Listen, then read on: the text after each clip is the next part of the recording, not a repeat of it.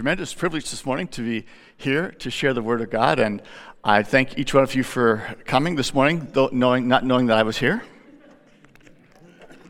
Pastor asked me this week to share, and I said, I really have no idea what I should share, and he said the Lord would help me, and so first thing I heard this morning when I came in, I was talking to my brother, and the first thing he said to me, I've been praying for you, brother, and he knows me well, I need prayer.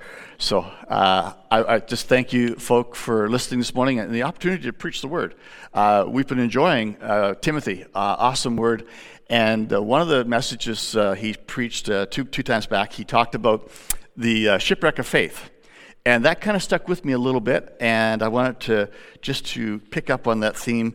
And for those of you who have your Bibles or your electronic devices, Acts chapter 28 is where I'd like to read this morning. Acts chapter 28. So there's the Gospels and then the book of Acts. Amen. Story about Paul. There had been a terrible storm, and they had been shipwrecked.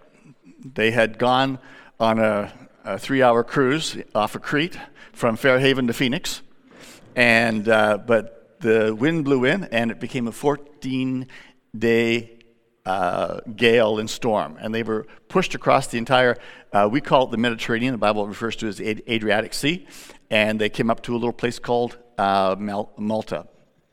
And so that's where we're at here this morning. It was, I would say, rainy and cold, and I think the key word there was rainy. It wasn't a dry cold, so I guess it was bad. All right, so Acts chapter 28, verse 1. Once safely on shore, we found out that the island was called Malta. The islanders showed us unusual kindness. They built a fire and welcomed us all because it was rainy and cold. How cold? Rainy and cold. Paul gathered a pile of brushwood, and as he put it on the fire, a viper driven out by the heat fastened itself onto his hand. When the islanders saw the snake hanging from his hand, they said to each other, "This man must be a murderer, for though he escaped from the sea, justice has not allowed him to live." Justice there is capitalized in a lot of your books. That's the name of one of their gods, right? But Paul shook the snake off into the fire and suffered no ill effects.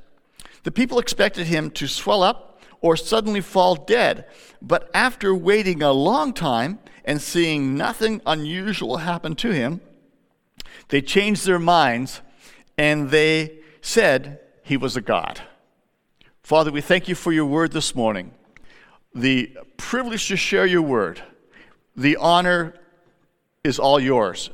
We thank you, God, for the people gathered here today, and we ask, Lord, that our hearts be open to receive your word and be fertile ground for the planting and the harvest of the Lord.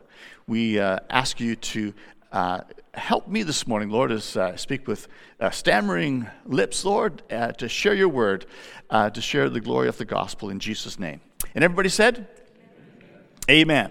Our scripture says, once safely on shore. What a tremendous feeling it must have been to have the dry ground beneath his feet for sure. I was thinking of the Remembrance Day service, and I was reminded of Uncle Ernie. He told a story when he was in the campaign in Europe, in Belgium, and in Italy. He shared a story of one of his not good days. He'd risen up early, and he'd been sent to the front lines, and he carried like what do they call the wireless 118 backpack. Anyway, you know how we talk about we joke about back in the day when you got the phone came with its own. It came with a free cord to hang on to. Well, this one was on the back. And it was really advanced. It had up to 5 miles capacity. It could, that's how far the range was. And so he'd gotten this backpack on and gotten, just to go ahead to advance camp, and found out that as he was going there, he was a big target. The radios were so big, and whenever the enemy saw that, of course, that was communication, and of course, they were trying to eliminate the radio. So as the case was, he had to cross a river, and going across, the radio got shot several times, and then the boat got blown up, and he went over into the river and to the bottom. And when he hit the bottom of the river, he unstrapped the radio and swam up and went on shore, and he went over to report to the captain, and, Private White reporting for duty, sir. And he said, why are you here? He said, I'm your radio operator. He said, I don't see a radio. And he said, well, I lost it on the way here. He said, well, you're no good to me. Go back and get another one. So he was sent back because they were under a lot of fire, and the machine guns were watching the river, and they were under a lot of fire, and he was sent back. And so he said he had to go back and get another radio. And in the dark humor that come from that time, he said, yeah, but I made it home and he didn't. So that was his story. Now, I brought a picture of him in 44, picture of a young man, barely 20 years of age, and safely home. This is Big Ernie. He was 5'8", 5'9", and there was little Ernie, who was born in 44. They called him after his uncle because they didn't know if the uncle was coming back. There are a lot of guys, they didn't know if they're coming back. They were under enemy fire, machine gun fire, literally blown up and thrown into the river with life and limb at peril all the time. And so I honor my uncle. Alice's brother Ernie was named after him, and I got to know him later in life after Ali and I got together, and we want to honor those men. For the truth is, not all came back safe and sound. And so we remember those fellows today and offer them tribute. Safely on shore. Now, I had two names for this message. I had one is some dry sticks, and the other one is shake it off. And I couldn't decide which way to go with this, and I realized not everybody here came with the same need. So I'm just praying this morning that as I share the word, that there will be a part of the message that meets your need this morning that you brought with you as you came. In Jesus' name, amen. So they were on the shore, and talking about a little bit of background here, it's about the year 60 AD, and Paul's about 60 years old. And of course, I mentioned they had been driven in a winter storm where it was cold and rainy, and about 14 days. And God had spoken to him. He shared the prophetic word that nobody on board would be hurt. And there's 276 people on this ship. I was thinking old time, like smaller little boats and stuff. This is a pretty good sized tug, right? And so 276. And guess how many made it to shore? Exactly right. Exactly right. God did honor his word. And what's so funny, there were some sailors that were trying to sneak off the boat into a lifeboat, pretending they were letting down an anchor. And Paul talked to the captain and said, listen, don't let those guys go, because they get off the ship. The salvation's on the ship. And so they stayed on the ship, they cut the boat off, and they made her in. So they're safely on the shore, and Paul finds himself in a new land. And I want to talk to you about a new land, a new attack, and a new power out of this portion of Scripture this morning. So this was Paul's first time in Malta. It's a small little island about 50 kilometers south of Italy or south of Sicily. And he never had planned to be there, and they ended up there. He had, of course, some experience with shipwrecks. This is Paul's third and final shipwreck. He had done this twice before. And so when he got to shore, and they were thrown in, and they come out like drowned rats, and some of them, a piece of luggage, others swam ashore. Anyway, so this man, he must have been physically fit, healthy. He wasn't one of the ones, in the corner, looking, chicken noodle soup and stuff. He was out there. He was serving and minister and helping people. And it says he went over and he was carrying back sticks to the fire, and because we know it was cold and rainy, and they built this fire. And as he was working around in this new land, he used his experience, and it was bringing him through. Now, I believe when we find ourselves in adversity, sometimes what we want to do is we want to go to the "you can minister to me now" mode, right? Not really even the victim mentality, but just I'm needy, help me, and we sometimes have an exaggeration of our need. Paul didn't have that. Now, I don't think Paul minded at all helping other people that had a need. And that's not the point. If you have a need, you need to ask for help. Amen? Yes. But now, those of you who feel that God is calling you to ministry, you say, what am I supposed to do? Well, I say, find some dry sticks. It's not complicated. Just find some dry sticks. Do you know how to carry sticks? Right? Now, I'm not skilled at a lot of things. Amen, Rod? But I can carry sticks.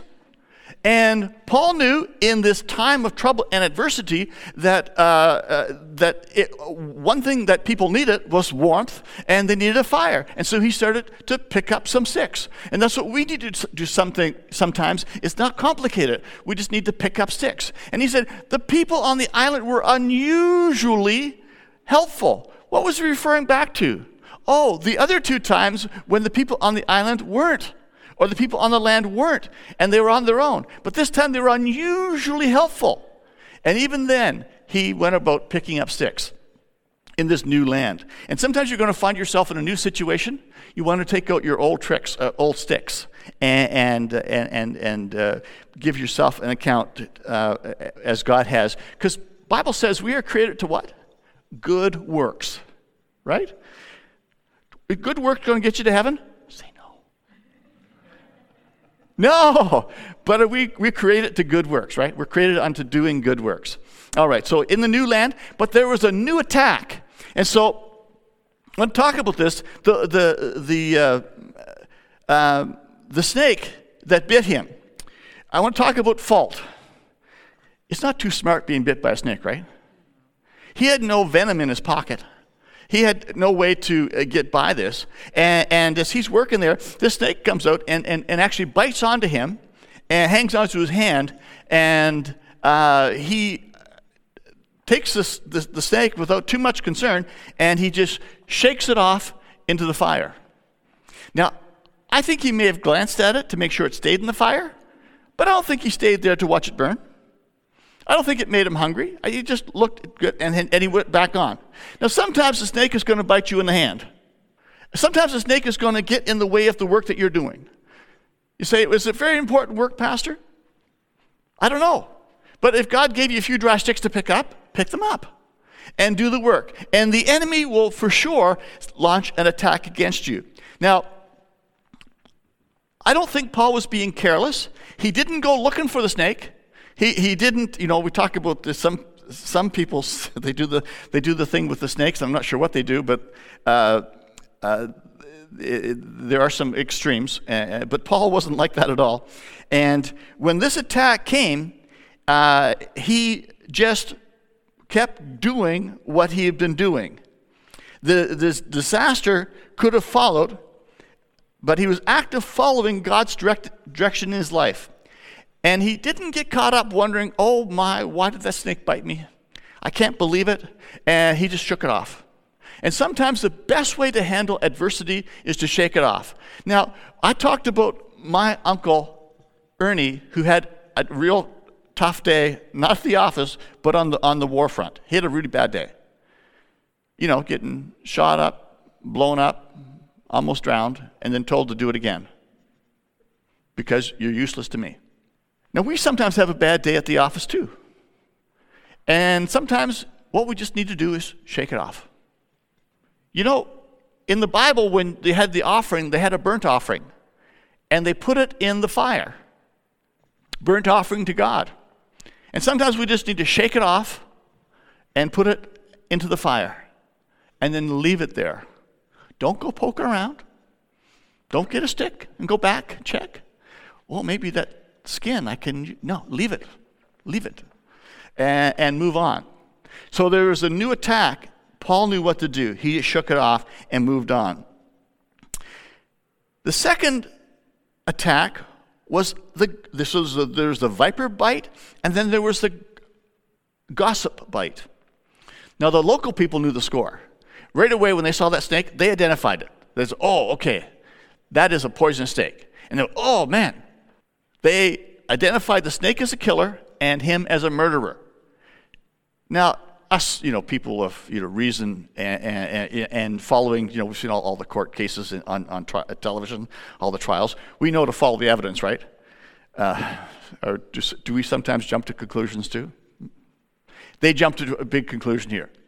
They knew right away that this guy was a murderer. Though the sea didn't take his life, the God of justice was going to deal with him. And so they assassinated his character. They attacked him, didn't know him, and even though he was doing a good work in God's will, they attacked him. Now, brothers and sisters, sometimes we are attacked too. And it is not by the facts that we are condemned. It is by the gossip. And you can say, well, they all agreed that it was true. Everybody was saying the same thing. Did that make it true? Was Paul a murderer? Just because everybody's saying it doesn't mean it's true. In this new attack, they just put it on Paul, and they were calling him down. And so poor Paul, he's just working away, sweat coming off him. He probably had to get a towel to wipe his bald head, and he's working away, and they're just talking about him, and he was the one that was bit by the snake. Talk about sympathy, right? You say you want to find sympathy, look in the dictionary, right? It's like you're not finding it here. There was no sympathy at all these guys. There was a new attack. Sometimes we are attacked when we're in God's will, doing what God has called us to do.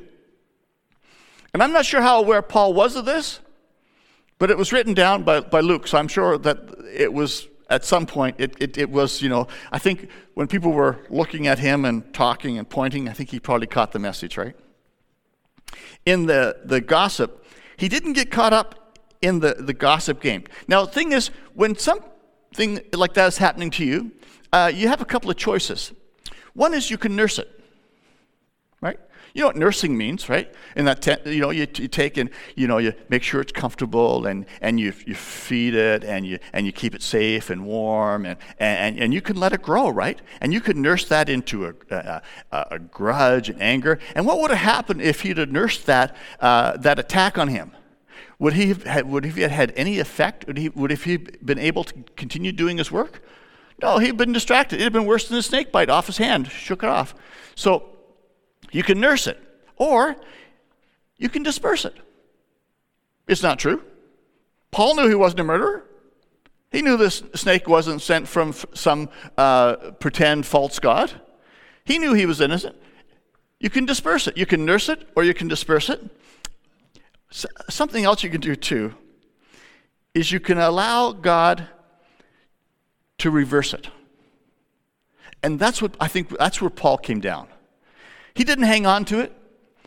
He could have dispersed it. I think he probably dismissed it a bit, but he reversed it. Do you know that all things work together for you who are loved, who love God and are called according to his purpose? No, I didn't just make that up. That's what the Bible says. For all things work together for good to those who love God and are called according to his purpose. And I believe Paul believed that. And you know why I think he believed it? He wrote it. He lived it. He knew it. If the gossip bite happens to you, I'm going to encourage you, shake it off. Toss it into the fire. Just as an offering to God, just leave it.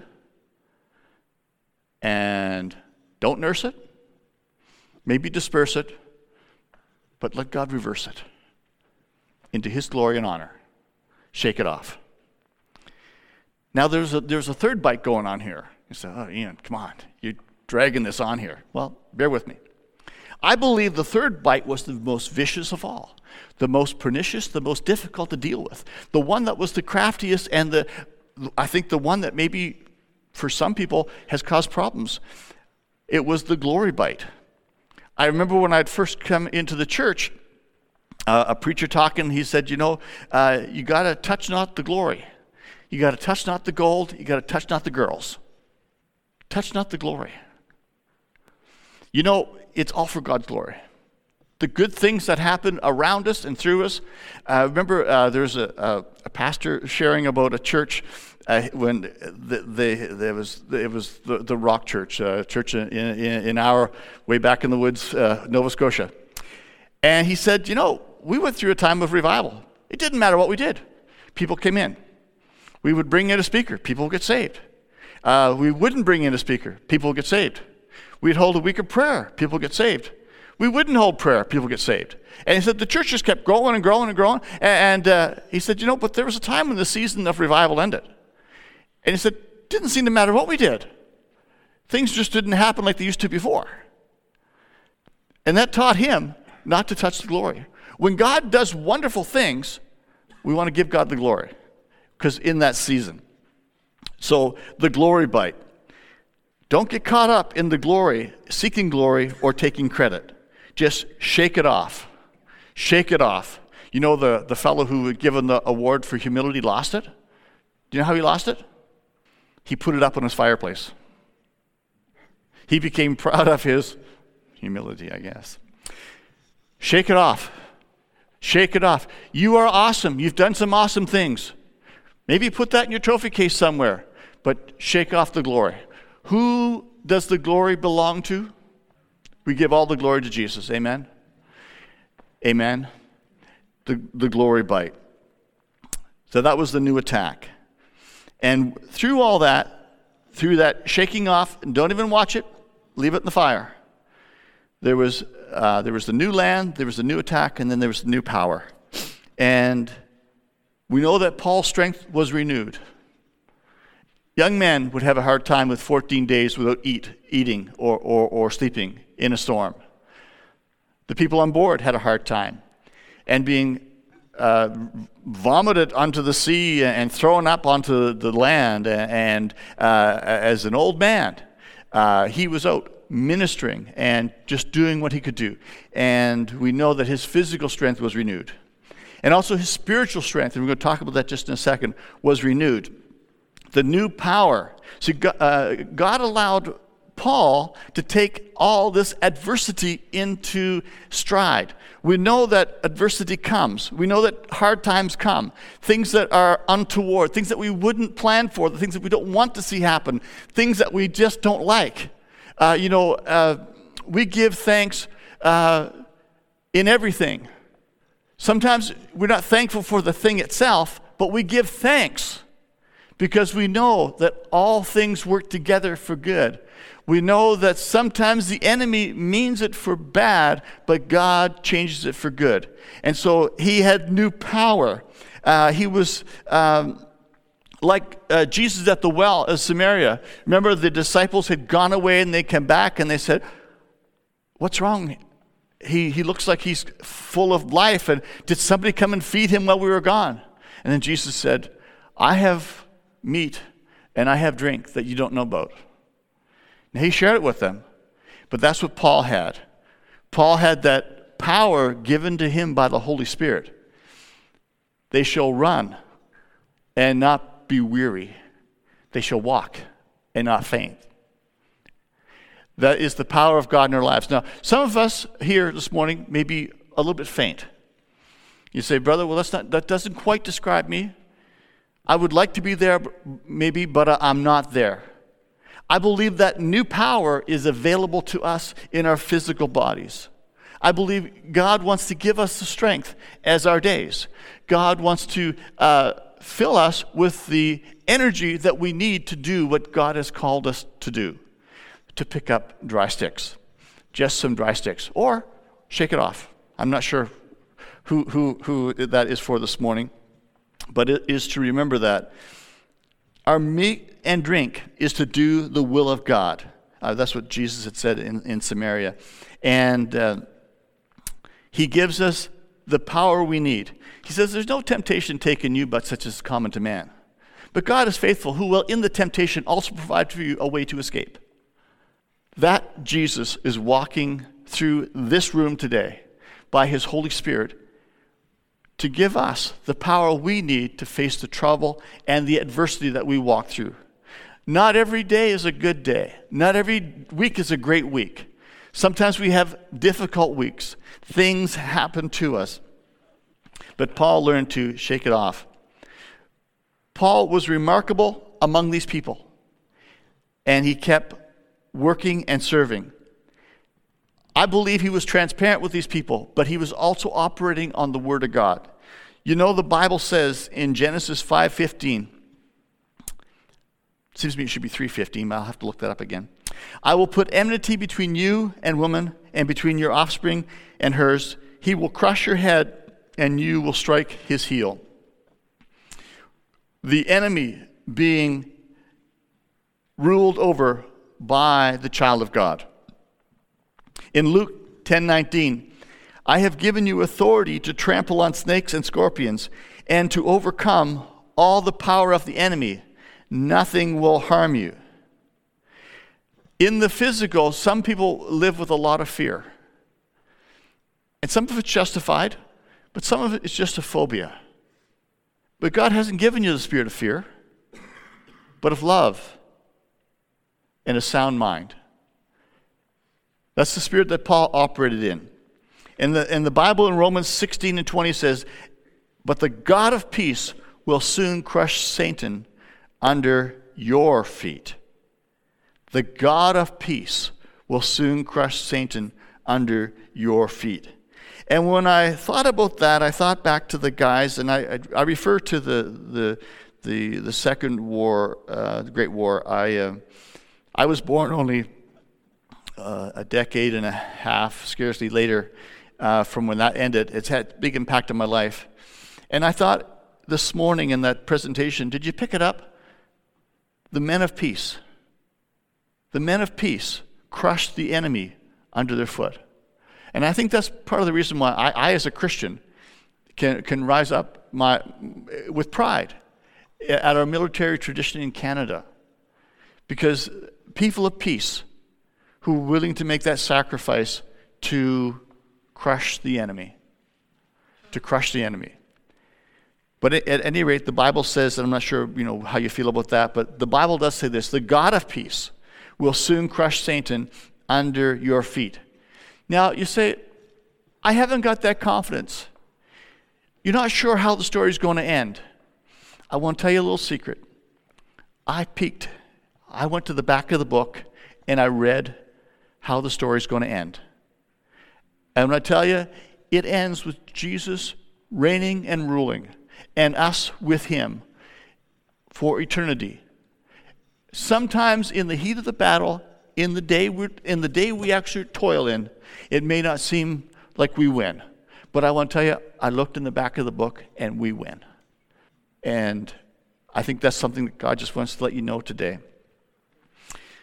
I'm going to ask for the song that we started off with. I had when I came in and it came up, I just had to smile, thinking how wonderful for this to kick off the service, this song that was being sung by the pastor here. I am holding on to you, I am holding on to you. In the middle of the storm, I am holding on, I am. And it's funny, the name of the song is I Am, and it's I am holding on to I am, the great I am. If you're holding on to anything else, you need to let go and just hang on to Jesus. And after Paul had gotten through this trial, he was recognized. And we talked about how changeable the people were. They thought he was a god. He said, no, I'm not a god, but I'll tell you about God. On a hill far away stood an old rugged cross. It's a symbol of shame. but the dear Lamb of God. He was nailed to that cross for you. One more reference to the war. You know, a lot of those guys that went, even the ones that came back, they didn't know you. But the Lamb, the man on the cross, when he hung on the cross, he knew you. He knew you. He knew you. He was nailed to the cross for you. He was nailed to the cross for me. Willingly knew the sacrifice, but he gave his life for you because he knew you. Tremendous, tremendous, tremendous. The God of peace will soon crush Satan under your feet. I'm holding on to you. I'm holding on to you. In the middle of the storm, I am holding on to you. I am. This morning, I'm just going to ask us just to bow our heads for a minute. And I want to give opportunity for you to respond to the Holy Spirit this morning. I talked about picking up some dry sticks. Your heart is to serve God, and you want to serve him more. And you're not sure what you need to do next. You're in a new land. There might be a new attack. You've got the power, but what am I supposed to do? I believe the Holy Spirit's speaking to you this morning, right now, and he's talking to you about some dry sticks. You say, but Ian, that's not nothing. That's not anything. Don't despise the day of small things. Holy Spirit, just speak to us now. Just speak to us now. Speak to us now. Dry sticks. Some dry sticks. Now I want to speak to somebody else here this morning. My brother and my sister, and I believe there's some of you men and women, that you've suffered the bite of the serpent. And you weren't, like Paul, able to shake it off into the fire. You've had the bite of gossip, and you haven't been able to shake it off. And I appreciate every eye closed here, nobody looking around. If I'm talking to you this morning, I want you just to open your heart to God right now and say, Lord, I need your help. I need your help. Help me in my time of need. Help me with this new attack. Reach out and allow God to touch you. And there's maybe one more group of people I want to talk to here this morning. And we're going to pray in just a minute for everybody. You're not sure about this new power. You know about Jesus. And you know he died for you. But you haven't said, okay, Lord, I accept your sacrifice. The gift, the present of life he's offered. And this morning you need to accept it. The simple message this morning, true story, you need to receive him. This morning I'm going to ask you just to say yes to Jesus. Thank you for dying for me. Thank you for dying for me. Let's stand together.